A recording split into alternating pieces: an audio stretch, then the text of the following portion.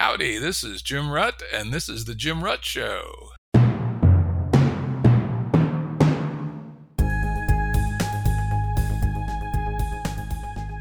This is a Currents episode. Currents are shorter and less heavily produced than our full-length episodes and generally focus on a single topic.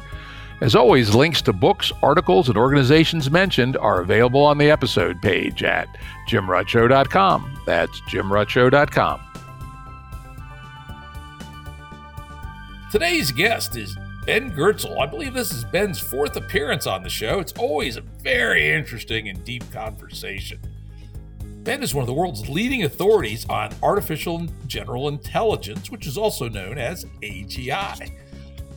Indeed, Ben is the one who coined the phrase artificial general intelligence.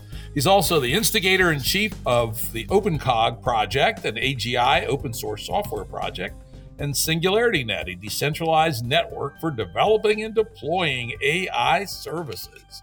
Welcome back, Ben. Hey, pleasure to be back, Jim. Yeah, this should be a good conversation. Yeah, I recently saw an essay, Ben, published. I don't know where. Was it on your Substack, maybe? That is called 3 Viable Paths to True AGI. And much of our talk is going to be on that essay, but who knows where the hell we go from there. But that will be our starting point. And I will say it's a pretty accessible paper, so you don't have to be an AI head to understand it. And as always, it'll be posted in the show notes on the episode page at jimruttshow.com. So check it out. So let's start, as we usually do with these kinds of discussions, by what is it that you are actually talking about when you say artificial general intelligence? Yeah, AGI is really an imprecise and informal term which refers to computer systems that can do things that we consider intelligent when people do them, including things that they weren't specifically programmed for and weren't specifically trained for. So AI in general is also an imprecise term, which sort of means, hardware or software doing stuff that we think is smart when we see people do it. But what we've seen in the AI field in the last couple of decades is great practical success at narrow AI, at the creation of hardware or software that will do highly particular things based on programming or data-driven training at those particular tasks. And people can do that, but people can also do something different, right? Like we can take a leap into some domain that's only loosely connected with anything we've done before. Like you and I both learned to use the internet. I mean, without it being wired into our DNA or in our university curriculum, we sort of improvised and screwed around till we figured it out. And people are somewhat good at that. I mean, we're not necessarily infinitely good at that, right? So there's a whole discipline of mathematical analysis of the concept of general intelligence. And one of the conclusions you come to there is people are not all that generally intelligent compared to like the theoretical maximum. Like we're bad at running mazes in 977 dimensions, right? We're even bad at figuring out what each other are thinking or feeling half the time. So we can't follow. Yeah, our generality is not maximum yet. It's way better than any current AI software program. Right? Like you look at AlphaFold as a very impressive example of narrow AI. I mean, AlphaFold predicts how a variety of proteins will fold based on training data that was fed to it, but it doesn't do well at floppy proteins, like proteins that are sort of a little looser than normal proteins, and they may go into different configurations very sensitively depending on what sort of chemicals they're floating around in. And to make AlphaFold deal with these floppy proteins, someone's got to either manually feed it more training data on floppy proteins or change the algorithm or something. Like it's not going to on its own think a little longer and stew a little longer and make that leap of generalizations to proteins that are a little bit too different from the ones in its training data set, right? And I mean that's and if you devise a new class of molecule that isn't a protein per se, but is some other big long molecule, like discover something on an alien planet using a slightly different chemistry, again, you've got to retrain the model or retool the software. Like it's not going to leap to that alien biology. Whereas a human being could make that leap, right? If a human being was good at figuring out how proteins fold by whatever combination of their brain and tools and software right there,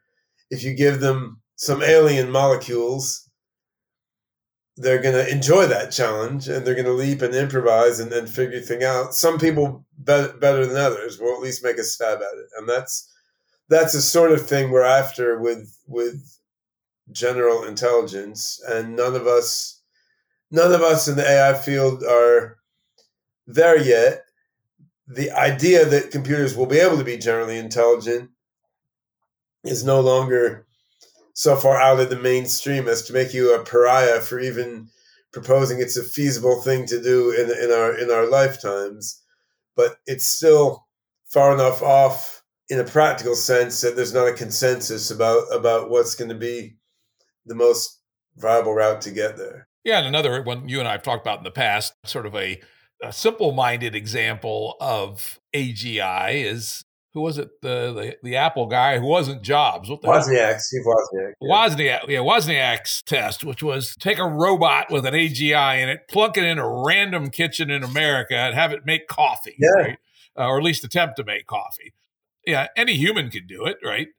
Average IQ or above. But there is no robot, no AI that could even start to solve that problem today, I don't believe, at least none I've heard of. No, I mean, a Roomba can't even deal with my living room. And it's not even that messy compared to how it was when I was in college or something. And I think telling which practical problems are what we call AGI hard and really need an AGI to solve rather than narrow AI has been a challenge unto itself, and educate people have persistently been wrong about this, right? Like it's currently not clear whether self-driving a car at the level of an average human is AGI hard or not. I suspect it isn't. I suspect you can address that using narrow AI, but it's turning out to be a harder narrow AI problem than Elon Musk and many others in the field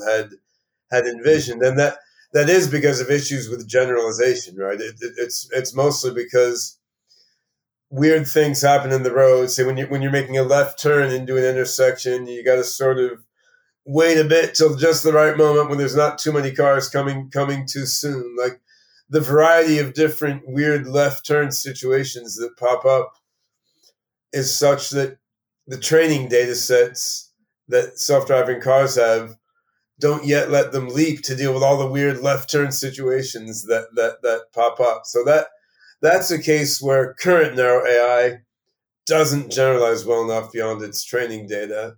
And it's not entirely clear, even to real experts, whether you can get that generalization by just beefing up the training data sets and refining the neural architectures a bit, or whether you really need a sort of leap to human level general intelligence to get there. And I think that the Turing test is another example there, where it's pretty clear to me now you're going to be able to make an AI that will pass what Alan Turing called the Turing test in the 1950s, which is to sort of trick an average person that you're a human in a casual conversation. It's pretty clear to me we're going to be able to trick a random human that the AI is human in a casual conversation, I would guess within a few years with transformer neural net based chat technology. Now, whether you can make an AI that would trick me or you into thinking it's a human in a 2-hour long conversation, that I think is AGI hard, and you probably can't do without a genuine human level general intelligence. Whereas tricking an average person in a 10-minute conversation, I think probably can be done just with chatbots beefed up a little beyond the current level. So telling what things need general intelligence has been an interesting challenge. And it could even be, I'm not saying I think this is the case, but it could even be there's no particular task commonly done by humans that really needs a general intelligence, right? It could be that for any task, be it Wozniak's make coffee in a random house or true self-driving or hold an intelligent seeming conversation, it could be that for any task, if you take the trouble to cobble together training data and waste enough computing time, it could be you could master that task. So like, even if that was the case, it wouldn't obsolete the notion of general intelligence, which really has to do with like how do you deal with something that hasn't been done a million times before, where you just don't have that training data, right? And the more intriguing cases in that regard are like things that people who are outliers have done, like what a Feynman or an Albert Einstein did, or a Jimi Hendrix or Matisse or something, right? Like these people created stuff that, in significant respects, went beyond any details of what has been done before, right? Like there's no way you're going to make that level of innovation by just looking at surface level patterns in previous accomplishments. There's a significant leap into the unknown. Now, most people don't make that kind of leap in such an obviously observable way. Most 2-year-old kids arguably make that kind of leap in just learning to do the stuff that they don't know, but we know how to do, right? But yeah, so after the last AGI conference, which was here in Seattle area of a few months ago, Joe Shabak, who has also appeared on this podcast, visited me here on the island where I live near Seattle. We went for some long walks on the beach and discussed life, the universe, and everything in various permutations, which is what Josha tends to do, right? And one of the questions Josha asked me was, well, do you really not think current deep neural nets can just be beefed up to yield AGI? And he was sort of stewing over this in his own mind and wasn't quite sure. He's a little more inclined than me to think maybe they can be beefed up to yield AGI, whereas I'm pretty sure they can't be unless the beefing up is so beefy as to include introducing whole other architectures and ideas. But anyway, that conversation with Josha, walking on the beach here, about an hour and a half of that conversation is what seeded the blog post that you mentioned. I thought, well, this chat with Josha went in some interesting directions. Maybe I should write it down before it slips away, and that's what led to that blog post. Yeah, Josha is he's been on the show a couple times. Some amazingly deep conversations. That reminds me, I should invite him back on. He's probably due for another appearance of him. You start off the essay with quite a bang. You say the deep neural nets and other ML algorithms that are absorbing most of the AI world's attention today are, in my own view, fundamentally unsuited for the creation of human-level AGI. So you're not quibbling here. You're laying it down. Boom.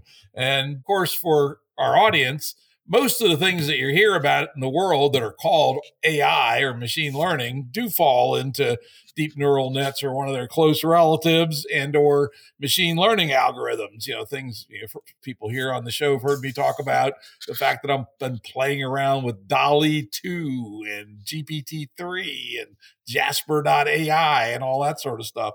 Those are all deep learning type architectures and ML approaches and massive data sets, etc. So maybe at the highest level, before we get down into the specifics of some of the alternatives you think might have more promise, what is it about this deep neural net approach that you think is not suitable for reaching human level AGI? Yeah, that's a great question. And sort of to position my view on this within the AI field, actually for the people working on artificial general intelligence, such as we have the AGI conference, I'm really sort of a moderate on this. So you have a bunch of folks in the AGI research world like Gary Marcus. And if folks aren't familiar with Gary's writing and thinking on deep learning, he's a very, very clear writer, and he's given talks on this. You can look it up. And he's been on the podcast about his recent book. Oh, as well. Fantastic. Douglas Hofstadter would be another guy with a similar perspective on these things. So there's some pretty deep and significant AI researchers who basically feel like deep neural nets in their current form are totally in the wrong direction and are a misdirection and have pretty much nothing to teach us about how to get to AGI. And then, of course, you have what's become remarkably rapidly the mainstream, which is the idea that, we're almost there, just a few tweaks on the sorts of neural nets that we're seeing now rolled out for dealing with vision and language. Just a few more tweaks and we'll be able to deal with full human level cognition. So I'm in a way somewhat in the middle there, in that I think deep neural nets in some variation on their current form can serve as a non-trivial, like a significant component of an AGI architecture. And I've actually made some progress in that direction since I wrote that blog post, which we can talk about. So I don't think they're useless as components of an AGI mind. Actually, I think they are doing something interesting and AGI relevant. But yeah, they're missing many key aspects of what you need for human level intelligence. And I mean, the way Gary Marcus frames it is pretty much current deep neural nets are very large lookup tables. Like they're just kind of recording what they saw, indexing it in a clever way, and then when they see a new situation, they're looking up the most relevant things in their history and just using them to supply a response. And that's just true enough to be dangerous and funny, but not quite true. I mean, they're too much like that to be viable as AI architectures. They are recording like every damn detailed little pattern that they saw, but they're storing them in a quite subtle way that takes into account the overlap of different patterns and which patterns have been more useful in which contexts and the weightings of different patterns in different contexts. So you could say they're like very clever lookup tables that are taking into account the relevance weightings of different things in different contexts, right? And that's not trivial, but ironically, given the label deep, I think what these networks are really doing is looking at what I would call shallow patterns in the data sets that they ingest. So, for example, in dealing with natural language, they're pretty much looking at sequences of words rather than trying to build a model of some conceived world underlying these words. So as one random example, which I think is from one of Gary Marcus's articles, when a transformer neural net is given a puzzle about how to fit a big table through a small door, the neural net suggests using a table saw. And that's amusing if you've ever done carpentry, right? I mean, a table saw, in fact, is not a saw for sawing tables in half. I mean, you could use it to saw a table in half, but a table saw is a big flat surface like a table with a saw blade that sticks up from under it, and then you pass something over that flat surface, and it's sawed by the blade. The neural net automatically assumed a table saw is a saw for sawing tables in half, and then generate a whole bunch of bullshit based on that, right? So that's an example of what I mean by looking at shallow, like surface level patterns. It seems to make sense. And if you never had wood shop in middle school, because you're younger than I am, you may not know what a table saw is if you've never had to saw things, right? But it's not trying to understand what it is either. And the thing is, these GPT neural networks, they have read enough manuals of carpentry in their training data that they could know what a table saw is. Like it's not like they don't have the basis to make that inference. Like there were sentences in their training data that explained exactly what a table saw is and even told you how to assemble one, right? So it's not like they had to improvise because of a lack of knowledge. It's just the way they're working is not to build a model of what reality underlies the text. Now, philosophically, you could say, well, building a model is the wrong way to think about it. The whole world is about pattern recognition, and building models is just, a bullshit concept. But the bottom line is the neural nets can't answer complex questions of a sort that would appear intuitively to require building such a model, right? I mean, and so that indicates the sort of limitation that seems to be there. But the thing is, that's not like a weird nitpicked example. So I mean, every machine learning algorithm for every domain doing every sort of task, you could poke at not too hard, and you find endless varieties of examples of this nature, which suggests that these systems are really just, they're leveraging the availability of huge amounts of data and processing power to recognize a huge amount of highly particular patterns and then extrapolate from these to deal with new situations. And this kind of approach, on the face of it, is not going to generalize to domains of reality that don't demonstrate those highly particular patterns, right? So, I mean, this is what in the AI field you would call a knowledge representation issue. I mean, the knowledge about the world is being represented as a large catalog of weighted and interdependent and contextualized particulars. There's no attempt to abstract. And if you go deep into learning theory, there's a lot of math that tells you that finding concise abstractions of your experience is basically equivalent to having the raw ability to generalize to other domains that are a bit different than your experience. And that's the crux of what's missing, really. Yeah, exactly. That's, I've had the strong feeling when I played with GPT-3 and especially Jasper, which is actually better, Jasper.ai, and Dolly, you get the sense that this is just an amazingly clever set of statistical relationships. And it's astounding what it does, but it doesn't actually have a good grounding. And, you and I have talked about this and some of the work I've done in AI myself. I'm looking for the generalizations in computer war games, for instance, right?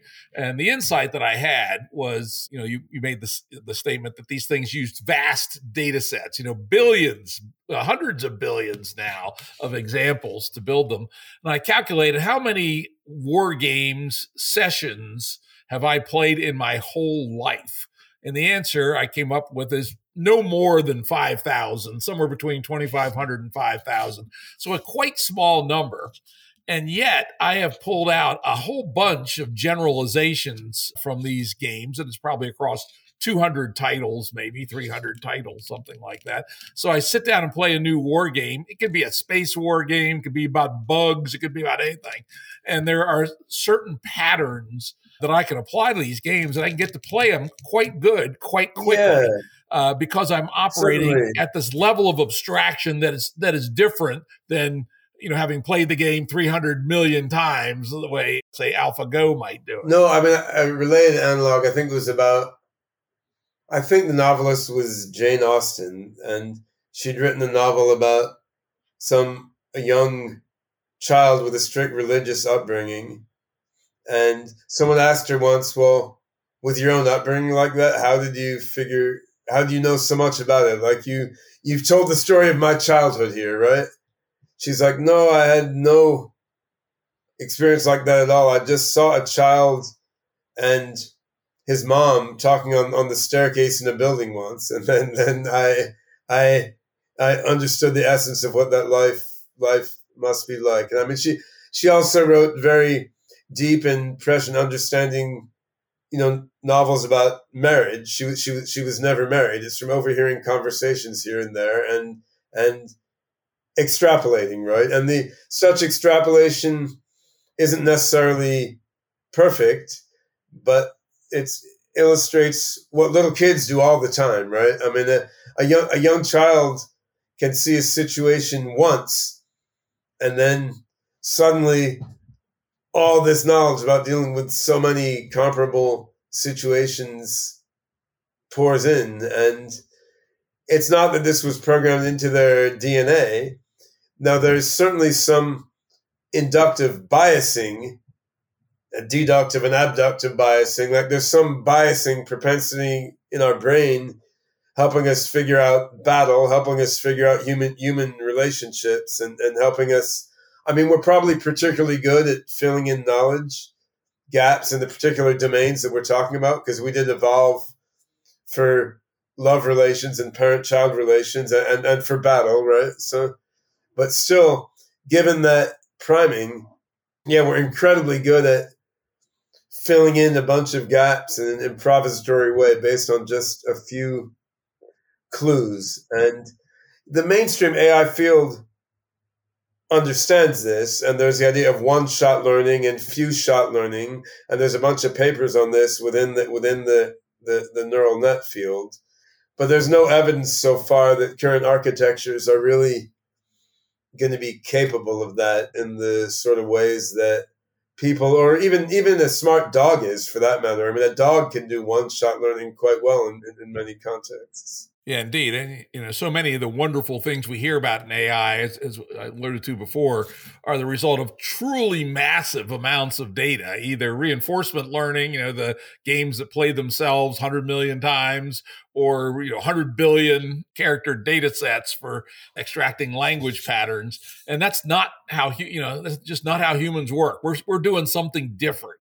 Yeah, and I would be open to AGIs working very differently than people because we're not that super clever anyway in many ways. And if an AGI was able to get to generalization ability in a different route than humans have, then more power to it. Literally speaking, more power to it, right? I mean, that would be great. But what seems to be happening now is these architectures are bypassing the aspects of human intelligence that let us make sort of creative, imaginative leaps, right? And I think that's Yeah, it feels like it's missing a level. It's missing a level, it feels like. yeah, it's a different it's these systems are just doing a different sort of thing, right? And that another key point is the thing that they're doing is perhaps the kind of thing that is easier to milk commercial value out of, right? I mean the to be a good employee of a company with a successful, well-defined business model, if you can just repeat some well-understood operations in a predictable way to maximize well-defined metrics, that may be the ideal thing to do, right? I mean, I worked with U.S. military and intelligence for a number of years in an earlier part of my life. They didn't want AIs to create, imagine, and improvise. They wanted AIs to obey doctrine, right? And I mean, similarly, if your AI, if its job is to make people click on a web page, to click on an ad in the web page so that you'll buy something, I mean, you know what the metrics are. You have a lot of data there. I mean, improvising and imagining is a little bit beside the point.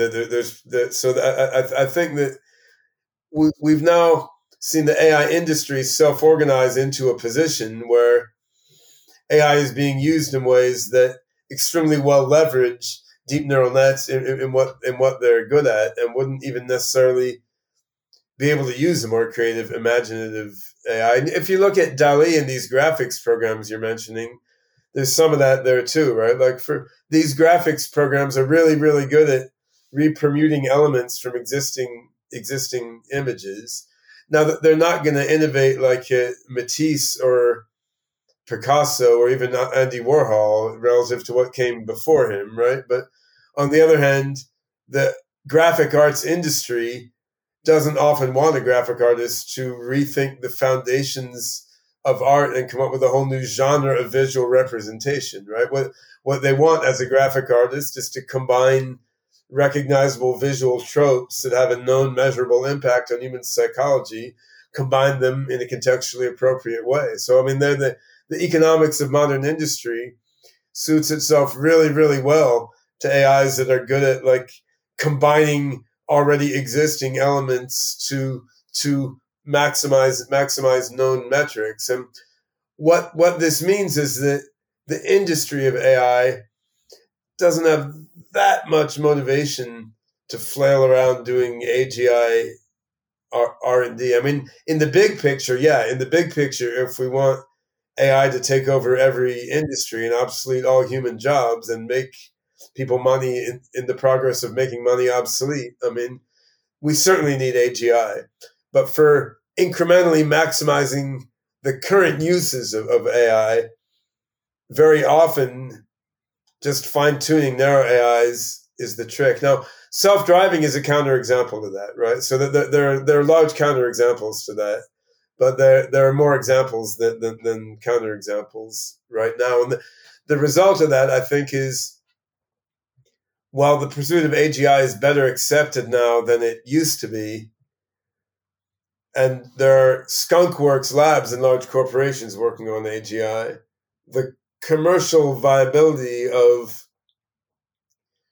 recognizing shitloads of highly particular data patterns, particularly if you're a company that has a huge amount of data. I mean, the commercial viability of this means that AGI research is still sort of on the margins of the AI field. Yeah, most people don't figure it'll have a 3-year payback, right? This is going to be more of the much longer term thing. So it's a funny thing, Jim, is the naysayers about AGI are now they're saying, oh, but that's 20 or 30 years off. And I'm like, wow, people are finally admitting AGI might be decades off. Like, this is insane progress compared to when I got my PhD in the 80s, and people thought either it was impossible or we're thousands of years off. But now the story is, well, this is 20 or 30 years off, so we're not going to invest in it, right? I'm like, what? What? Yeah, that's a weird fallacy of, frankly, financial discount rates, right? It's amazing how financial discount rates skew our vision on how to apply human effort. But that's a different story for a different day. So we stipulated that the current DNN approach, deep neural nets, and closely related technologies may not be the right way. And in this essay, you lay out 3 ways that you believe may have merit. Let's go into those first. First, you described it as a cognitive level approach, which you described as hybrid neural symbolic evolutionary metagraph-based AGI inspired by cognitive science and optimized via funky math. Yeah, I think I know what you're talking about there. Try to avoid the funky math. As you know, I'm no math whiz, but the rest of it, dig in a little bit and tell us what you mean with that one. And if you could distinguish it maybe a little from the pure DNN approaches.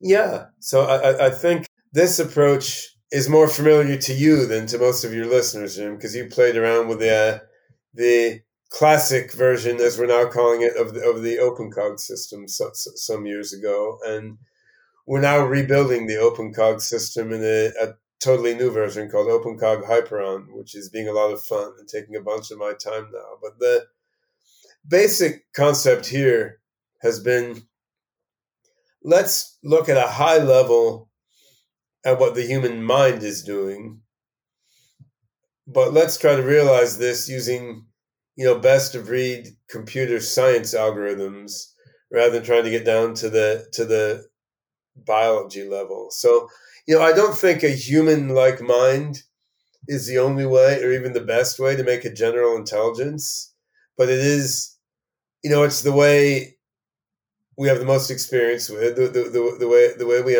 understand best. And of course, you can make that same argument to just trying to emulate the human brain, which we'll talk about in a moment, and I think is also an interesting approach. But I think one can also say, okay, well, let's look at flight. Well, we did observe that birds have these wings, and they're lightweight, which is how they're flying. And so we emulated birds to a certain level to make airplanes. But then when the engineering became too annoying to make the wings flap up and down, we're like, well, hold on. We can intervene with some science here. Let's make the wings fixed and let's make a different propulsion mechanism. So you can take natural things as inspirations at a little higher level of abstraction and then try to fill in the details using math, engineering, science, and whatever tools are at your disposal, right? So if you're taking that approach with respect to the human mind, I mean, this means you're looking at a human mind and brain. You're saying, okay, we're doing perception, we're doing action, we're doing planning, and there's some overlap with how we do high-level planning and how we do motor planning. We have working memory, which breaks down into several sub-working memory stores for sensory memory, linguistic memory, spatial memory, blah, blah. We have long-term memory, which seems to work a little differently for knowledge of facts and beliefs versus for knowledge of procedures and how to do stuff. We seem to have some, inbuilt knowledge of how to model each other and do social reasoning. So if you look at all these main sorts of things that humans' minds know how to do, one approach to AGI is to say, well, how can we make each of these sorts of things done effectively by some computer science algorithm? So say declarative knowledge, facts and beliefs. How can we store facts and beliefs in a computer?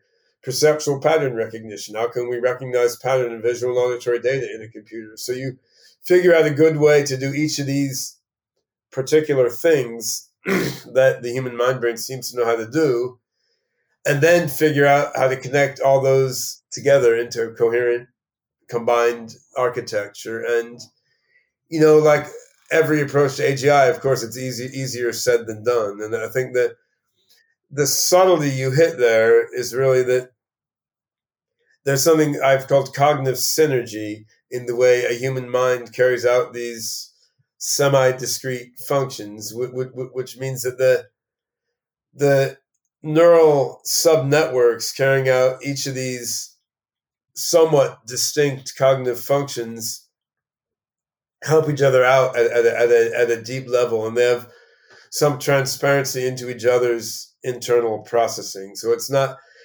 like working short-term memory and long-term memory are totally separate boxes with a very clean interface, right? Like the nitty-gritty of what's happening inside working memory as it processes, and the nitty-gritty of what's happening inside long-term memory as its processes sometimes have a back and forth between each other that's helpful. So then you're looking at how do we use computer science algorithms to carry out each of this sort of identifiable semi-separate functions that occurs in the human mind, but in a way that each of these different computer science algorithms serving their own functions can have some transparency into each other's internal operations and can help each other out a bit. And this becomes complicated, right? And then the high-level approach to that I've been taking for many decades now is centered on a sort of large distributed knowledge graph. We can call it a graph. It's a hypergraph or a metagraph, which are different graph-like mathematical data structures. So you have this big graph of knowledge with different nodes and links connected to each other with different types and different weightings on them. Then you have a bunch of different AI algorithms acting on this common graph of knowledge, doing different things like perception, action, short-term memory, long-term memory, reasoning, procedure learning. And I built, together with others, a series of software systems like this over many decades. The OpenCog system is built according to this methodology. We're using it now in my own teams at SingularityNet, OpenCog, and some other companies, and we're using it to crunch genetics data from flies and humans. We're using it behind the Sophia, Grace, Desdemona, other humanoid robots. So it's an interesting complement right now to neural nets for doing various sorts of things.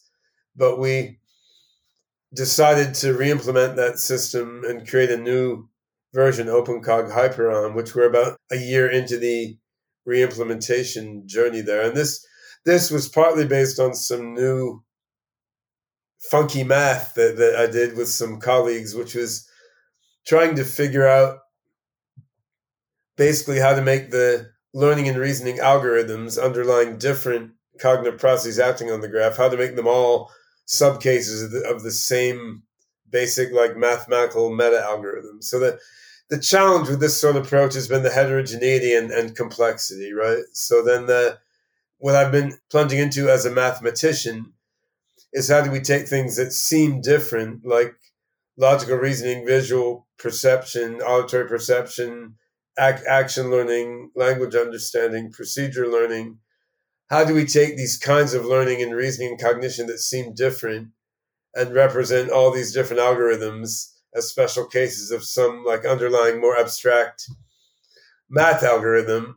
Then how do you like bake that abstract math algorithm into the plumbing of an AI programming language so that you can implement all these things efficiently? So that's where I'm at with my own primary AGI research thrust right now. Although since I wrote that article, I've been digging a bit into the biology simulation side as well, which we can talk about in a moment. Yeah, we'll talk about that one. Yeah, question for you about your approach. Some might critique it and say, this is just a new spin on good old fashioned AI, as we call it, where we thought we could have computer science people write all the algorithms we need. And just like in the self driving car case, turned out there's way too many peculiarities about the real world for, knowledge engineers and experts and programmers to code up the answer. What's your response to that objection to your approach? I would say a dislike for what's now called good old fashioned AI was why I got my PhD in math instead of AI. Because I mean, in the 80s, when I was going to graduate school, I knew I wanted to build thinking machines as a primary life goal. But if you go to an AI professor in computer science department, all they wanted to do was, rule based production systems, what we now call GoFi, good old fashioned AI. And I was just like, this has nothing to do with intelligent systems in any form that remotely interests me. What was funny is that at the time I was trying to get someone to supervise a PhD thesis on basically multidimensional time series prediction using recurrent neural networks. I couldn't find any advisor to supervise that in any department because it was just too weird and freaky and out there, right? Whereas now that would be like an undergraduate course project, right? And is a very conformist, boring thing to be doing. So I think what was called good old fashioned AI then really had three aspects, if you want to dig into it. So one of them was representing knowledge using logic like formalisms. So, like, for all X, there exists Y, so that blah, blah, blah. One of them was trying to represent knowledge crisply, like not acknowledging uncertainty. And they're using crisp logic. And the final one was they weren't doing learning. They were trying to get the knowledge into the AI system by having people like explicitly type like people are smart, dogs are stupid, grass is green, people eat hamburgers, hamburgers are made of cows. And that that latter bit is what pissed me off and drove me away from the AI field initially. Like it seems so fucking obvious that like typing in all the knowledge you need to be a human is just, I mean, how anyone could think that's was going to work baffled me. I mean, okay, if the idea is we're going to type in the first 100,000 things and that gives it the core to learn the rest, there's something to argue about there. But that's not even what they were doing, right? They were just like, we're going to type it all in and then do reasoning based on it. And that is now almost universally recognized as ridiculous. I mean, I didn't like the ignoring of uncertainty because it was obvious. I mean, probability theory, fuzzy logic had been around a long time and were prevalent in the engineering field.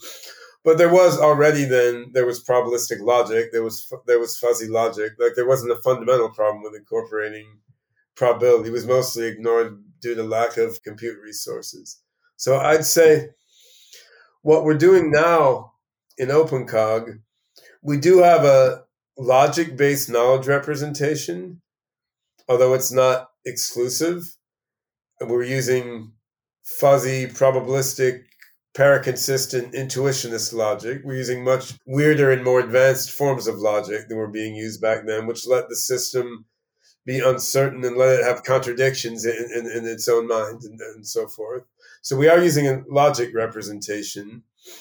We're using uncertainty up the wazoo, right? And we're totally not dependent on hand coding common sense knowledge, which I think is just rubbish. And I think there's sort of a misconception that using logic in your system contradicts using learning in your system, or that using logic in your system contradicts doing low level perception or something, right? Because I mean, you could make a logical term represent a pixel or the Fourier coefficient of sound coming into your system, and you could do learning based purely on low level sensory and motor data using a logical theorem prover if you want, right? Using pure unsupervised learning. So I think you got to unbundle good old fashioned AI. There were horribly stupid things in there. There were good things in there. And of course, I have to mention that neural net is the most good old fashioned AI there is, right? I mean, I was teaching recurrent backprop in the 90s, and it was already old. Like backpropagation neural networks, backprop was invented in the 50s. Neural nets were first played with in the 40s, right? So I mean, all these AI ideas have been around a long time. Neural nets work like shit till we had enough data and big enough computers. And my bet is that almost every idea from the history of AI is going to be found to actually have some interesting contribution to make to AGI systems once you've deployed it in the right way with the right kind of hardware and the right amount of data and integrated into the right sort of system. So I think in hindsight, it's going to look like neural nets were just the first of the good old fashioned AI methods to come into its own in the era of copious processing and data. And we're going to see logic and evolutionary learning and agent-based systems and all these other things come out to play a role also. Yeah, in your brief description, you mentioned evolutionary. And as you know, that is my personal hobby horse. I continue to complain that there's not enough evolutionary and neuroevolutionary and evolutionary in general going on in the AI space. There have been a few papers recently which have been showing some interesting results using especially neural evolution. Where does evolution fit into your approach? Yeah, so in two ways, really. I think you can look at evolution as a sort of high level, abstract way to describe a lot of what's happening in a system like OpenCog, even if it's not explicitly an evolutionary algorithm. And then there's also a role for explicitly deployed evolutionary algorithms. So I mean, if you look at OpenCog's Atom space, a large distributed knowledge base, right? I mean, you have economic attention allocation, which is spreading around values that indicate the importance level of a node or link in the network, and it can be fine-grained, like long-term and short-term importance. Then you have processes like, say, logical reasoning that preferentially act on the more important things in the atom space, right? In the atom space being this knowledge graph. So if you have logical reasoning, picks chunk of knowledge A, chunk of knowledge B, does some inference to drive an uncertain conclusion from that. So A and B are combined to derive C. I mean, what do we have there? We have the importance in the atom space is like a fitness value.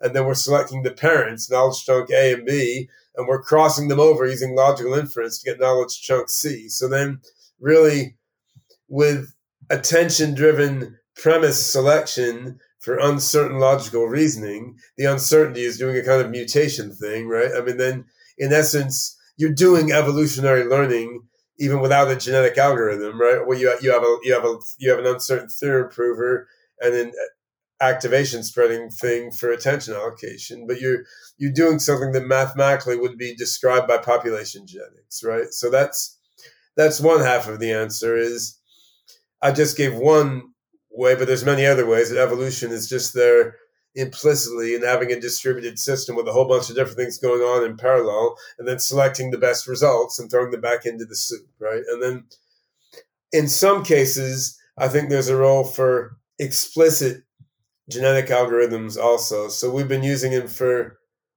procedure learning, for like learning little program codelets that do things, and also for creativity, like for evolving new logical predicates that combine existing ones that can then be validated or fleshed out by inference. But I'd say even if the explicit use of genetic algorithms goes away because other algorithms are found to do better than it for the particular things we're using it for, there's still, at bottom, there's a fundamental evolutionary aspect to the whole sort of system that we're building. Because if you want to get really philosophical, I would say evolution and autopoiesis, which is like self-organizing, self-reconstruction, these are sort of the two high-level metadynamics underlying every complex system worth its salt, right? I mean, you have autopoiesis, which is a system maintaining itself and rebuilding itself.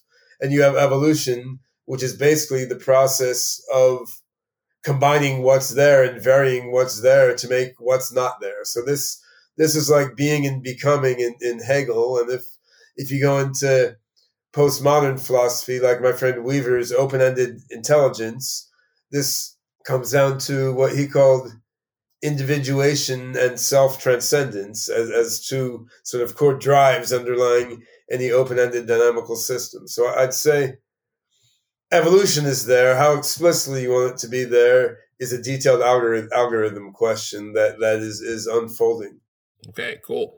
So that's Ben's current work and approach, and there's other folks obviously working with him and working on similar things. Let's go on to your next of three, which is the brain level approach, large-scale nonlinear dynamical brain simulation.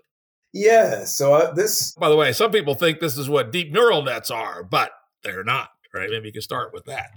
They're not, and there's interesting efforts to make them a little more like that, which we can talk about, right? So, I mean, I think, yeah, I've done computational neuroscience at a few points in my career. I mean, before I left academia for industry in the late 90s, I spent a few years in the psychology department, University of Western Australia. We're working with PET and fMRI scans and trying to really model the nonlinear dynamics in the human brain. And a little later than that, I worked with magnetoencephalography data, which lets you measure time series of what happens in the brain. And I mean, it's not so much that I thought that would be the only or even necessarily the best way to make AGI. It's just pretty interesting to know what's happening inside our heads. And I mean, just like in the airplane case, I mean, even if you're not going to cover your airplane with feathers, certainly understanding how a hummingbird flies is pretty interesting. And probably there's some lessons there for building flying machines, right? So, I mean, I came to the conclusion each time I plunged deep into the computational neuroscience world, I came to the conclusion that we just don't have the measuring instruments yet to really tell the stuff I really want to know. Like we've studied a lot about visual and auditory cortex. We haven't really studied much about how abstractions are formed in the brain, which is a question that interested me most. Like it's clear there's some weird feedback between hippocampus, which has localized concept neurons, and the distributed representations in cortex. There's some feedback loops there that have to do with the hippocampus helping drive the formation of chaotic attractors in cortex. And we just don't have the measuring instrument to sort of get time series of neural activity across large swaths of cortex to be able to reverse engineer what's going on, which sucks, right? I mean, so I often thought maybe I should drop other research I'm doing and just like go into biophysics and figure out a better way to do brain imaging, because that seems like you need a revolution in brain imaging, or else just like saw off the top half of my head and put 100,000 electrodes in my head and turn myself into the ultimate brain imaging guinea pig, right? So, I mean, that really there's a data issue there, which means we don't understand what's going on. And I mean, neurons are one kind of cell. There's glia, there's astrocytes, there's cellular diffusion there's charge diffusion rather through the extracellular matrix. There may even be some weird, wet quantum biology going on in the brain, although I don't think in ways that makes us like super intelligent quantum supercomputers or something, but there may be some interesting quantum biology we don't know helping to bind things together. So I just think there's a lot that's not understood there, but nevertheless, there's no one really trying to make large scale brain simulations do smart things, even based on all the knowledge that we have about the brain, even like given how incomplete it is. And that's a bit weird, right? I mean, Henri Markram with the Blue Brain Project was sort of aiming in that direction, and that sort of turned into a weird EU level shit show, and didn't really go in the direction that Markram wanted to. It led to some interesting research being funded on modeling different aspects of the brain. But I was more interested actually in what Gerald Edelman and Eugene Izhikevich were doing a decade or two ago, where they were looking at chaos theory-based models of neurons and then looking at simulating large bunch of the brain using a more sophisticated chaos theory-based neuron model, which is much, much more biologically realistic than ones using modern deep neural networks, then looking at what like high-level patterns are emerging in these neural networks. And there was interesting stuff coming out there in terms of how disparate neurons in a network are bound together in a holistic reaction to a stimulus by sub-threshold sort of leakage of charge between each other, even when the neurons are not firing. And there's just not really any work on this that I know of going on with an AGI orientation. And computational neuroscientists, by and large, are trying to model one little subsystem of the brain rather than make a holistic brain model, because that's big, expensive, and hard, right? And that's one of many crazy examples of the human species not deploying resources in what seems like an incredibly obvious low-hanging fruit direction of research. Like, why don't we have what Markram was trying to do but done right? Like, why don't we have Manhattan projects that integrated holistic brain modeling using the totality of knowledge about computational neuroscience? I mean, we all are brains, right? I mean, even if it's not the golden path to AGI, why the hell aren't we doing that? So it's weird. So since I wrote that article and since we last talked, I've been chatting a bunch and hopefully starting some joint research with a guy named Alex Ororbia out of RIT, who would be a great podcast guest for you, actually. So he has developed what seems to me like the only really credible backpropagation killer in the neural net field. So he has a new way of doing learning in deep neural networks that seems to work better than backpropagation. He has a couple papers in Nature and other journals on this. And I've been talking to him about how to sort of extend and upgrade his approach by making the neurons more and more realistic. So like he has what are called integrate and fire neurons in his simulation, which are— I was going to say, yeah, that's what most of what we have today is simple integrate and fire. And there was a breakthrough with a very simple transfer function, ReLU, which was actually part of the breakthrough that allowed deep neural networks to take off. But you could take his networks and you could plug an Izhikevich neuron or the Hodgkin-Huxley equation in there, and his form of learning will still work. Whereas backpropagation, which is the standard learning mechanism using neural nets today, is just not viable to do with the chaos neuron model.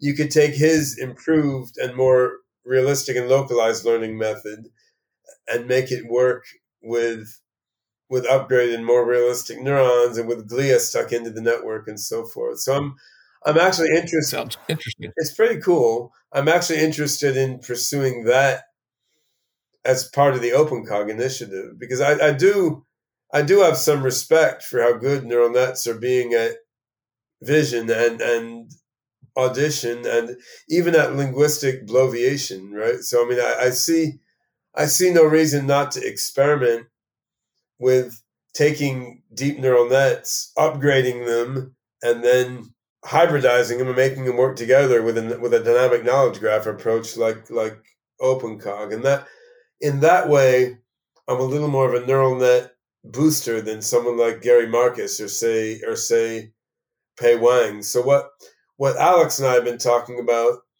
is whether by replacing backpropagation with his predictive coding based learning mechanism, can we do a better job of learning deep neural nets that automatically learn structured semantic representations? Because if you can do that, then you'd be learning neural nets that can more cleanly interface with something like an OpenCog system that uses, among other things, a logic-based representation. Because there's been many attempts to make deep neural nets that automatically learn semantics. Infogam was one type of neural network along these lines that many people played with years ago.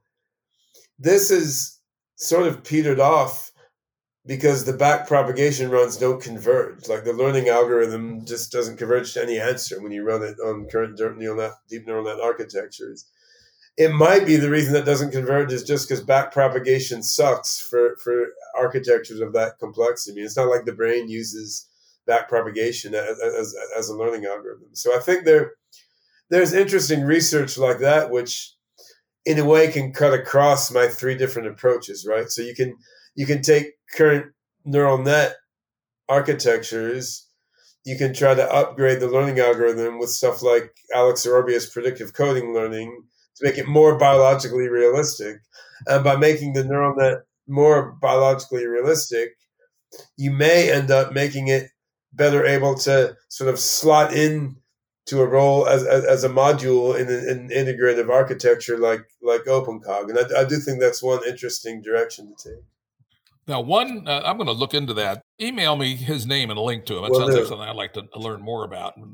And now another problem with highly detailed nonlinear dynamics of brain simulations have been that they're a terrible fit for von Neumann architecture computing, essentially serial computing, right? Because what makes the brain, and I think still probably barely, the most powerful computer on the planet is that it's fully parallel. It's inherently parallel. Well, all of our computers are basically serial. And indeed, the thing that allowed the current crop of relatively simple-minded deep neural networks to take off was getting some degree of parallelization through hijacking GPU processors, basically game cards and that architecture. But that doesn't really work very well for the funkier and more complicated mathematics and timing related stuff, a full brain simulation. And so what you'd need to really take off there is something closer to inherently parallel hardware. And I remember there was a guy who was going to do that, someone named Hugo de Garis was going to use FPGAs to evolve parallel hardware to attempt to get around this problem. I never heard of anything much ever coming of that project. And then, so what do you think about that? The issue that the real barrier and why maybe it's not worth spending $1 trillion quite yet is that we don't have the appropriate parallel hardware infrastructure for attacking the full nonlinear dynamic brain simulation opportunity. So Hugo is actually, for a while, was a quite close personal friend of mine, and he introduced me to my wife, actually, Ray Ting, when she was his PhD student at Xiamen University in China, and I've known him since '93 or so. We've haven't chatted that much in recent years since I moved back from Hong Kong to US, but I mean, what Hugo was doing was actually doing genetic algorithms to evolve neural networks on an FPGA, and I was involved with that work with him to some extent. That was kind of obsoleted by GPUs, which are just so good at doing matrix multiplications. But I think more broadly speaking, what we're going to see in the next 5 years, maybe 3 to 5 years, we're going to see a bunch of specialized chip architectures come out for different AI algorithms, just like you've seen a bunch of deep neural net chips come out that are now like GPUs specialized for AI rather than specialized for rendering graphics. And I've been involved with that myself for a different reason than the one you just mentioned. But I mean, I think certainly you could make a chip that's optimized for Izhikevich neurons, right? And I don't know that anyone is doing that. The neuromorphic chips people are working on are mostly specialized for spiking neural networks. But you could certainly make a chip that's specialized for chaotic neurons, Izhikevich neurons, or various variations of that equation, and it wouldn't be an incredibly hard thing to do given modern hardware manufacture infrastructure. Who's going to do it is an interesting question. But the way I've gotten into this space recently is I've been working with some folks from the hardware space on designing a chip automating OpenCog pattern matching at the chip level. And this is a MIMD parallel processor in RAM architecture for graph and hypergraph pattern matching, basically. So it's sort of a 2D lattice of RAM units, each with embedded processors, where you would take a graph and sort of splay it out among the different processors in the 2D lattice, and then do your pattern matching in parallel. And it would be applicable in cases where you had a chunk of your knowledge graph that wasn't going to change that much for a period of time, but you need to do a bunch of pattern matching against it. If the graph is changing constantly because it's the subject of highly intensive real time inference, then the moving stuff around on the chip among the different cells becomes expensive. And I got into this because my friend Rachel St. Clair was designing a chip for hypervector math, for the math of very high dimensional bit vectors, because that suited her own AGI work trying to implement Andrew Coward's recommendation model of the brain, which is a more biologically realistic brain model. So for the specific biologically realistic AGI approach Rachel was taking, he figured out an efficient way to implement Andrew Coward's brain model using a mathematical structure called hypervectors. So she set about designing a hypervector chip. Then when I saw she'd assembled some brilliant hardware people, I'm like, well, let's leverage the fact that you're starting an AGI chip company to finally make like an OpenCog pattern matching chip that I've been thinking about a while. So you could see the cost of making weird new chips and developing them has come down enough that you could see it's viable to make like an AGI board that has a deep learning chip, an Izhikevich neuron chip, a hypervector chip, an OpenCog pattern matching chip, and processor interconnect that's fast among all of these. So I think, again, historically, the role of GPUs in accelerating neural net AI may just look like the first in a series of special chip architectures that accelerated, this or that AI algorithm. And this can all happen within the next 3 to 5 years, I would say. There's a bunch of people working on this now. Probably the worst thing slowing it down is that collaborating with China has become more annoying due to bad politics and China's bad COVID policies, because it's just so fast to take a chip idea from simulation to FPGA to manufacture in Shenzhen and Dongguan. And now working with China is getting more complicated, and people are looking at, well, you do it in Taiwan or South Korea, or maybe even eventually the US, right? So yeah, I think it's increasingly viable to do this sort of stuff in hardware now, so that's close enough. It makes sense to be prototyping this stuff in software with reasonable faith that in years rather than decades, the hardware acceleration will come. But I mean, yeah, if you're really talking about making a simulated brain with like 100 billion Izhikevich neurons and glia all operating in parallel. I mean, to do that at reasonable cost, you probably are waiting for the upgraded hardware, but that's okay because there's at least several years of research to do before you get to the point that scaling up is your main problem. Yeah, though, of course, we'll have to find a demand pull problem, that's worth spending, the hundreds of millions of dollars to, spin various approaches, custom hardware that can then pull the researchers into. Because that was the interesting thing about GPU, right? It was a found technology. This was an adjacent possible. The GPU already existed. And then once Hinton and friends figured out how to do backprop on it at scale, every graduate student started fooling with it. And very quickly there was a compound of learning. And that's what But I think every big tech company will have many, many uses for pattern matching on large stable graphs, right? I mean, social networks are that. The NSA's database is that.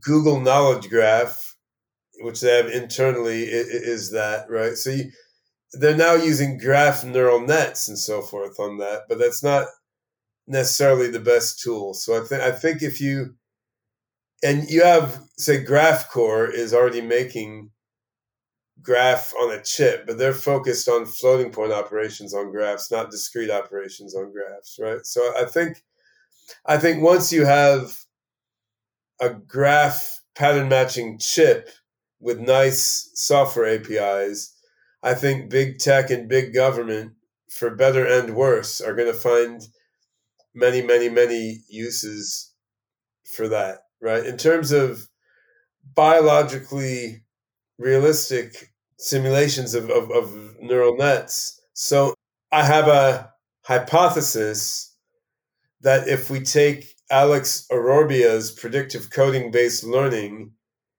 and put it in a network with Izhikevich neurons that have sub-threshold spreading of activation, not only spiking, I have a hypothesis this will lead to neural nets with better generalization than current neural models, because I think the coherence that you get from synchronization by a sub-threshold spreading of charge, I think that will let you make more compact neural networks modeling the same data. So if I'm right in that hypothesis, and Alex and I succeed with that research in the next couple of years, then you'd have a case where biologically realistic neural nets did better generalization than current less biologically realistic backprop based neural nets. Now, in that sort of case, I mean, then you would have the use case that you were looking for. It would be basically for every commercial application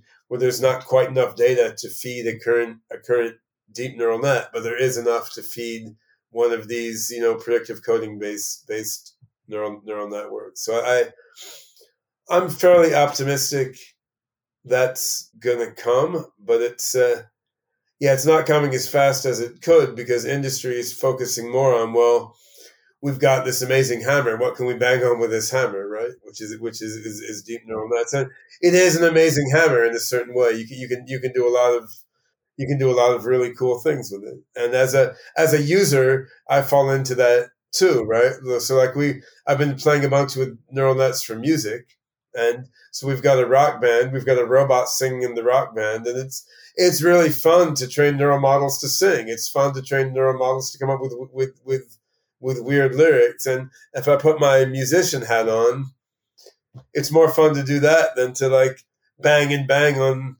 on getting the AI to learn better. So right now, AI for music, we can compose really cool riffs, 10 or 15 seconds long. So as a musician, one thing you can do, you can just loop that into a rhythm track and jam against it. Or you can put your head down and try to innovate new ways to make it compose whole songs that aren't just 15 seconds long and aren't repetitive and boring. On the other hand, there's a lot of mileage to get as a musician by taking an AI composed 15-second snippet and looping it, right? So, I mean, I can see if, and the same in biology research, right? There's so much to discover about longevity from using OpenCog as it is now to interpret results of genomic data analysis. So I can see I can see why researchers will tend to use these amazing tools and milk them as much as you can get, because it's easy and it's fun, and you're getting real stuff. Whereas taking a step back to figure out how to make the generalization work better is more difficult and uncertain sort of work that doesn't give you incremental goodies step by step. Yeah, interesting. That's always the issue, right? What does the socioeconomic, political landscape, fitness landscape look like? And that's the psychological landscape. I think that, I mean, not we're both like crusty old people, so I can go there a bit. But I mean, I think these kids today don't have any attention span, right? So I mean, I think people who got into the AI field in recent years, they're addicted to running a learning algorithm on a data set and getting a cool result right away. And if you're doing something that doesn't give a cool result right away, just shift to something else that does give a cool result right away. And I think the result of this lack of attention span is nobody has the patience to do something like AGI research that may require you to not get feedback for a few days or weeks or even years, right? And that's it is true. Yeah, if you can't do it in Carras in 2 hours, it ain't worth doing, right? There's some of that running around. All right, let's get on to our last one. We've been digging into these things, and this one is what you call a chemistry level approach, a massively distributed, AI optimized artificial chemistry simulation. Now, I will confess, when I read your essay back, I don't know, a couple of months ago, when it was published, that's what really triggered me to reach out to you again. yeah. I've actually had that same idea multiple times over the years. I've even programmed up little toy thingies, but I've never had the time to really see how far I can push it. It just seems like an interesting approach. It just seems intuitively like an interesting approach. So why don't you lay out the approach sort of from the beginning?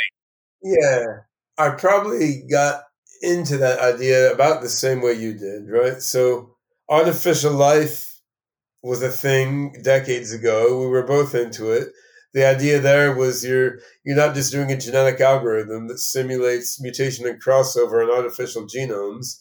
You're making a whole artificial organism that buzzes around in some simulated world. The artificial organism is trying to, eat, drink, and be merry, reproduce, whatever, clobber other organisms. And then the artificial organisms that do well in the world are reproducing and surviving. When you get deeply into that, you start to see, well, actually, how to really build these organisms, how to really build their artificial genomes, their artificial metabolisms is quite tricky. And you start to think, well, actually, the human genome is a pretty subtle thing. The proteome is a pretty subtle thing. Like, we don't actually just have some sequential genome that decodes in a trivial way into a computer program, right? The DNA is triggering all this RNA and all this methylation, all this epigenomics. It's causing proteins to catalyze reactions with other proteins to build structures that depend on the chemicals that the embryo is floating in. So you come up with a conclusion that evolution is a bit impaired when it's separated from self-organization, and the complex self-organizing dynamics within a biological organism and in the biological organism's interaction with its environment. I mean, this in the end, for better or worse, it comes down to biochemistry, right? So when you play with artificial life a bit, as you try to make your A-life models more and more fine-grained, you end up like starting to do artificial biochemistry. And then that becomes very, very interesting. And I mean, back in the 90s and 80s even, people were experimenting with this. I mean, work by Walter Fontana under the name algorithmic chemistry caught my eye way back in the day, probably the early 90s or something this was, where he wasn't at that point trying to do detailed chemical simulation, although others have done that. He was trying to like abstract the spirit of chemistry and say, like, let's take little Lisp codelets, little programs, let them act on other programs to produce no programs in complex chains of reactions, right? And then see what emerges out of this sort of algorithmic chemical soup. And that's a very beautiful, sort of intuitively appealing idea, which did not at that time lead to like super amazing practical results, but nor did it totally flame out, right? Yeah, and the other part of the idea, again, it was part of my motivation, was I realized that we have everything we have in terms of life and cognition, information processing, et cetera, with the arbitrary chemistry that the Earth happened to have. And old Ma Nature has spent, 3.7 billion years stumbling its way through various experiments to the barely generally intelligent humans first across the line, probably approximately the stupidest possible general intelligence. And so it worked with the clues. What happened if you kind of did a dual evolution on the chemistry, or something more like the genes, and the development machinery, what it's called in biology evo devo, and perhaps you could find a much more expressive representation. And I got this idea from evolutionary computing, where how you represent a problem often has a big impact on how well your evolutionary tools work. So I said, what would happen if you evolved the underlying chemistry such that the gene expression machinery, shall we say, produced the phenotype that would produce a more intelligent result? So that was my kind of deep motivation. Ma Nature did it the hard way. Maybe we can do it the easy way, because we can control the underlying representation.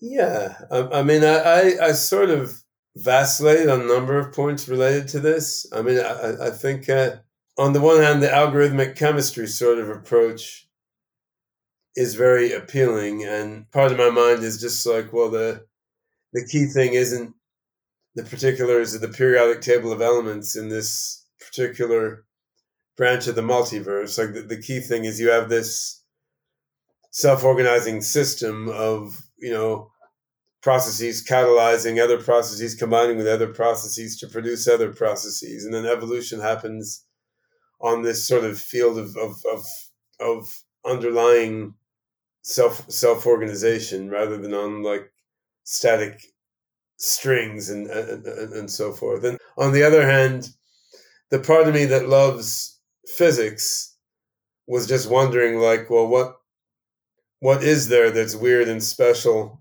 in proteins and periodic table and so forth? Like, protein folding is pretty funky, the way the van der Waals force works, and maybe some weird quantum stuff in helping the folding of the protein, and exactly how are the different forces on different timescales working in these molecules, and we still don't really understand that. So part of me was gravitating toward, like, let's make a real chemistry simulator and just do that. And my friend Bruce Damer had a project called EvoGrid, where he's like making grid computing to run an actual computational chemistry simulator on a big distributed compute fabric. And he's interested in solving the origin of life problem that way, right? And so, I mean, that's... Oh, by the way, Bruce Damer will be on the podcast.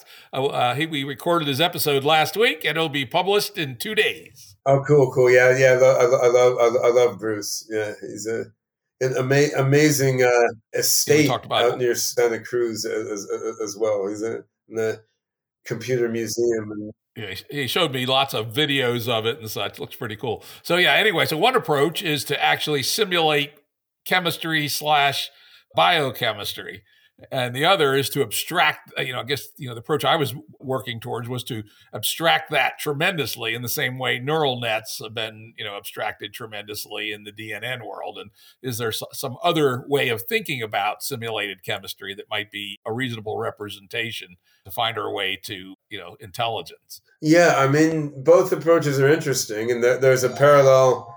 There's a parallel, of course, to approaches to AGI more broadly, where, I mean, simulating the brain is interesting in itself and obviously has promise.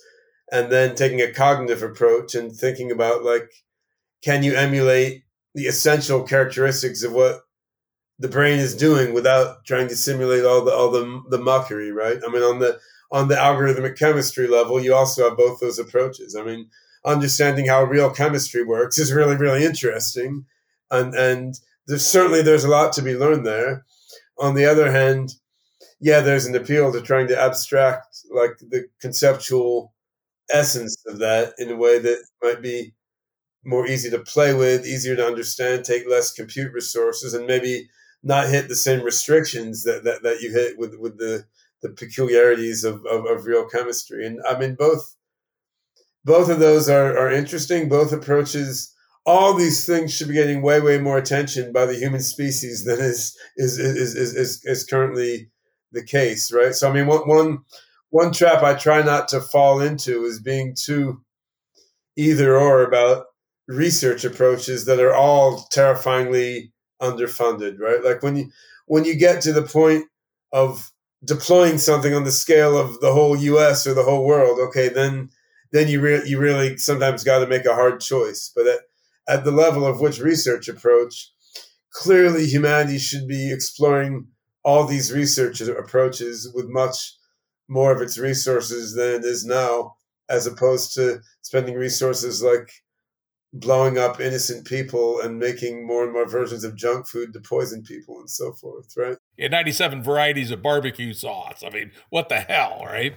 200 versions of shampoo. What the hell? Well, yeah. So I think these are all interesting. I think that what has pushed me away from the chemistry simulation approach from an AGI view, although I think it's very interesting from a Bruce Damer origin of life view, because then you're trying to solve an intellectual puzzle rather than to build a system, right? So what has driven me away from it is just the likely compute resources, right? Because I mean, if the trouble to simulate a brain already may need a bunch of custom hardware to simulate, like, the whole prebiotic soup of the early Earth, and, like, how that chemistry gave rise to life, which then gave rise to multicellular life, like, this would be an amazing simulation to run. But how much compute resources does that take is going to be quite a lot, right? So that's really what has maybe gravitated away from that approach. Whereas if you take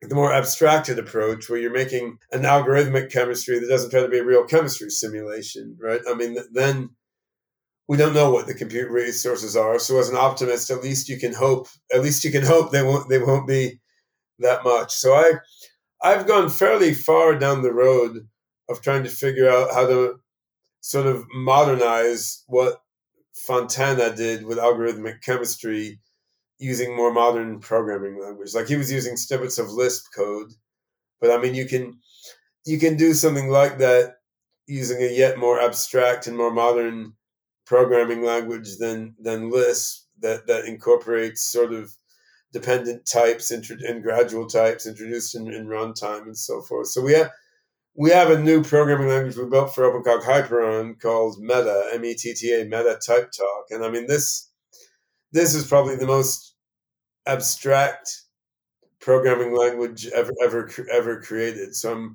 I'm hoping some university will adopt it for first year programming so they can eliminate 99% of their students. Right? But I mean, and of course, you can build other languages on top of it that are more easy to approach and use for different purposes, which we're in the midst of doing. But I think choosing the right representation language is one important thing for this sort of work. But thinking about doing algorithmic chemistry type stuff in OpenCog Hyperon immediately led me, as I recounted in the blog post that prompted this discussion, immediately led me to think about less pure approaches. Because if you think about running like a chemical soup, be it a realistic chemical soup or a highly abstracted algorithmic chemical soup, if you think about doing that right now with a bunch of computers, then it's hard not to think about, well, let's let's not be so brute force about it. Like let's use some machine learning to study the evolving chemical soup and figure out like which little cells in our chemical soup are evolving most promisingly, right? So let's say you had 10,000 little vats of chemicals brewing, and each one is trying to brew some intelligence. Why not use a machine learning algorithm to study those 10,000 vats? Like, find the 100 vats that are being most promising, then kill the least promising vats and fill them up with stuff gotten by mutation crossover or probabilistic analysis and instance generation on the things happening in those 100 most popular vats. I've been talking to Bruce a long time about doing this in his computational chemistry simulation. So, like, run OpenCog's Moses algorithm to help generate new prebiotic chemical soups in his EvoGrid system. But then, of course, if you're doing a simulated chemical soup of little meta programs in OpenCog Hyperon atom spaces, well, I mean, we have a pattern miner in OpenCog Hyperon, right? The whole thing is already instrumented for recognizing patterns and what works well and what doesn't, and for generating new little snippets of meta code from distribution. So then that leads you into a weird sort of hybrid architecture where you're saying, I'm going to do an algorithmic chemistry soup. I'm going to do directed chemical evolution on this algorithmic chemistry soup using, well, what? Use pattern mining, use probabilistic reasoning for abductive reasoning on what kind of algorithmic chemistry soups seem to look better. Then you could look at what you have in two ways, right? Either you've got an algorithmic chemistry soup, which is being accelerated in evolution by doing some machine learning and even some proto AGI to study what's happening in the soup.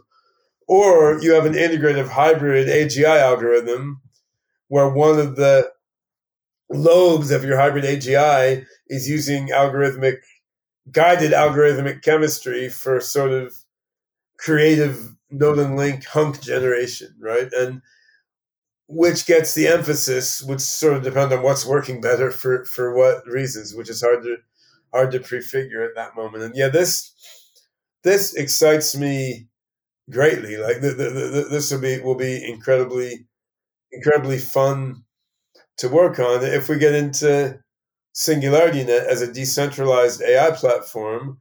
It will be fun to see, or NewNet, which is SingularityNet spinoff that decentralizes processing power. It'll be fun to have millions of people instead of protein folding at home, which is obsolete by now, pretty much. It'd be fun to have millions of people like running a little virtual algorithmic chemistry soup of evolving OpenCog Hyperon codelets on their machine, and then the progress of their soup is analyzed by some OpenCog running in SingularityNet cloud, and then periodically the soup is refreshed by some clever codelets, right? So this has a beautifully decentralized aspect to it, which is kind of cool. I mean, in common with other artificial life and artificial chemistry approaches. Yeah, I very much liked in your essay adding that extra piece, which is to essentially have an AI observer system mining, looking for useful dynamics. One could even think of some coming up with some abstract measures of interestingness. I know you've thought about that many times. What is interesting, right? And bootstrapping it from that perspective, I think that's an actually very interesting, useful addition. However, I'd also comment that just like the full brain simulation, chemistry is an inherently parallel process. It's where you can get some of these amazing results using DNA computing on little trick problems that happen to be solvable in parallel by matching on DNA. And if you're going to actually take an algorithmic approach that is anything at all analogous to physical chemistry, you still run into the problem that our computing isn't very parallel yet. And architectures that could give you millions or billions of parallelisms, more sophisticated parallelisms than simple matrix math, maybe what we need to really be able to work this problem in a serious way. It might be. I mean, I think adding in the pattern mining and the sort of AI direction of the chemical evolution, as I've suggested, works around that to an extent, because I mean that leverages the fact that you are on a modern computer network where everything's happening in RAM and can be pattern mined over, which is an advantage that a physical chemical soup doesn't have. But the quantitative advantage you get from that and how it compares to the quantitative disadvantage you have by not having that massively parallel substrate is not completely obvious at this moment, and we don't have a good way to theoretically estimate it, right? I mean, to an extent, we just have to try. Yeah, I mean that's another shame of human technological history, that massively parallel, more lifelike computing infrastructures just haven't been resourced. I mean, even MIMD parallel architectures building on silicon chips have not been significantly resourced, right? Let alone weird sort of massively parallel chemical computing infrastructures. You may have run across Anirban Bandyopadhyay. Do you know that guy? He's No, do not. he's he popped into my radar as a collaborator of Stuart Hameroff, who works with Roger Penrose on Yes, yes, on quantum psychology, right? yeah. So I've gotten to know some of the guys working with James Tagg on trying to make quantum gravity computing work, which is going kind of interestingly, even though I don't ultimately think it will validate Penrose's ideas. Anyway, Anirban is an Indian guy based in Japan. He's worked with Stewart and Roger Penrose, but he also has his own research. But anyway, he's working on like nano computing infrastructures that are doing massively parallel computing at the nanoscale, right? And Japanese government is funding some work on this. It's like you're doing a sort of continuous variable cellular automaton lattice at the nanoscale in various molecular brews, and he's trying to get that to do computing, right? And I mean, I there's some things in his work I don't fully agree with, and I don't know whether he's going to get there or not. It's not really I'm not a nanotechnologist, right? It's not fully my area of expertise, but it's a shame there's not more creative exploration in that direction, right? Because clearly there's a lot that could be done there, and I mean DNA computing is nice, but I mean that's not really what DNA was evolved for, and you can build other nanostructures that are far better architected for computing, which is what Anirban is trying to do, right? And that that of course gives whole other avenues for algorithmic chemistry, right? Because then you could look at like what sort of algorithmic codelet is most effectively natively implemented in Anirban's nanomolecular compute substrate, right? Which may be different than what we would do in our von Neumann computers, but also different than what biochemistry led to. So that yeah, there's a lot Yeah, of that's very interesting. many cool directions to go in, and certainly more than any one researcher could chase down, right? So I mean, I do try to keep an open mind about all the different avenues out there, because I think there's going to be many, many, many paths to AGI. On the other hand, I also think it may only be the first path to AGI that's pursued by humans, and all the rest will be pursued by the AGI itself. That may be much better at AGI research than people are. And the first approach we discussed today still has my bet on the most likely path to get there first.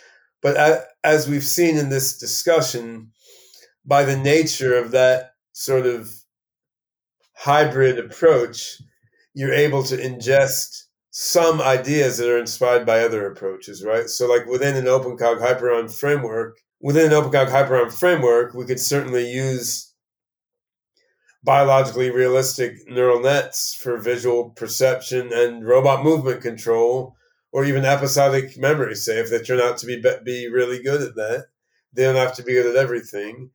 And we could certainly use algorithmic chemistry for coming up with weird new creative ideas if it turns out to be good at that. And some of the ideas that pop up in these other paradigms can be glommed into your hybrid AGI system, and certainly not all could, right? Sometimes it would be too much of a stretch. Well, it's been a very interesting conversation. The last topic is one that was at the very end of your essay, which is your sense that we somehow society needs to open up its portfolio of bets here and put more money on some of these less than mainstream approach, less than mainstream popular deep neural net approaches. Any thoughts about that? I mean, how much? How? Yeah, I mean, how much? As much as possible, he says. Yeah, I mean, well, there's a lot of need for resources on the planet, and I mean, I'd say the best estimates I've seen indicate we could eradicate world hunger for maybe $1 to $300 billion, which seems like a lot, but Obama synthesized $4 trillion or more magically in response to the 2008 financial crisis, right? I mean, trillions of dollars can be come up with when really needed, but the world can't come up with a few $100 billion to improve infrastructure in the developing world to abolish hunger, right? So I mean, there's a lot of needed things on the planet that we don't seem able to pull together money for. I mean, certainly funding on the level of a few $100 billion could massively accelerate our R&D in artificial general intelligence, right? I mean, if you look at, say, even though compute time is expensive and paying AI experts is expensive and so forth. I mean, suppose you wanted to fund a number of projects at $10 million each for R&D, right? So then you're funding 100 of those projects for $1 billion, right? So I mean, then for $100 billion, you're funding 10,000 of those projects. So I mean, funding 10,000 cool projects at $10 million spent over 5 years or something, right? I mean, that on the one hand is a very large chunk of money. On the other hand, if you believe there's decent odds that humanity is at the critical point where we're almost there to create super AGI, I mean, the U.S. government could magically synthesize $200 billion to solve world hunger, $200 billion to vaccinate the developing world, $200 billion for AGI, $200 billion for longevity research. And the bottom line is this will be absorbed into the vast corrupt chaos of the global financial system without leading to like mass chaos in the streets and terrorist attacks and horrible world destruction, right? So I mean, yeah, the numbers you just gave me, I just added them up real quick, and it comes to 1 year of the American defense budget. Yeah, sure. On the scale of things, they say spread over 10 years. If we spent a tenth of the defense budget to achieve all those things, wouldn't that be money well spent? Certainly seems to me. It seems so to me. Yeah, that's right. And it doesn't have to be. It doesn't have to be just.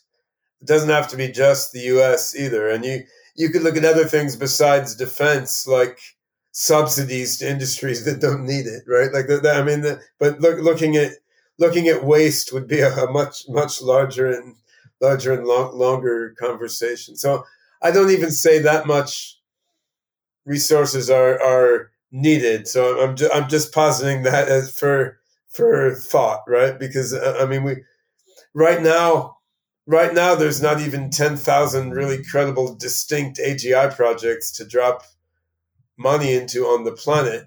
On the other hand, if that sort of funding were available to AGI, you would start seeing a lot more people start to think about spending their research career on that, because it's just more appealing. Like for people like me, I worked on it when there was no money. I would work on it again if there was no money. I would pay for the chance to work on it, right? But I mean, if you're not such a zealot, then of course, you're going to have some drive to work on something that will allow you to like pay your mortgage and put your kids through school or something, right? Or not have to live in your parents' basement. So, I mean, the advent of the best and brightest minds into the AGI field would be quite rapid, I think, if you had more funding on this. Now, some people think there shouldn't be because they think AGI is going to destroy the world, and that would be a whole other topic. Summoning the demon. We're summoning the demon. That's what Elon Musk will say.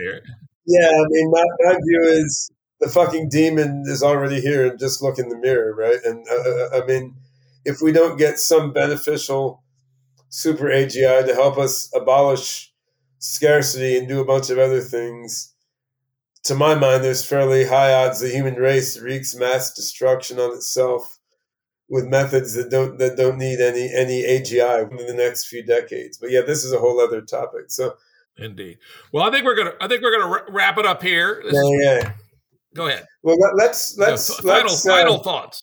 Final thoughts. Yeah. So you asked how much money, and then you asked how, right? And so I think that we only got halfway through how, and I don't want to take up too much more time. I've got to go also, but so I think one way how would be for government to step up and do research funding in a less crappy way, right? And that certainly is possible.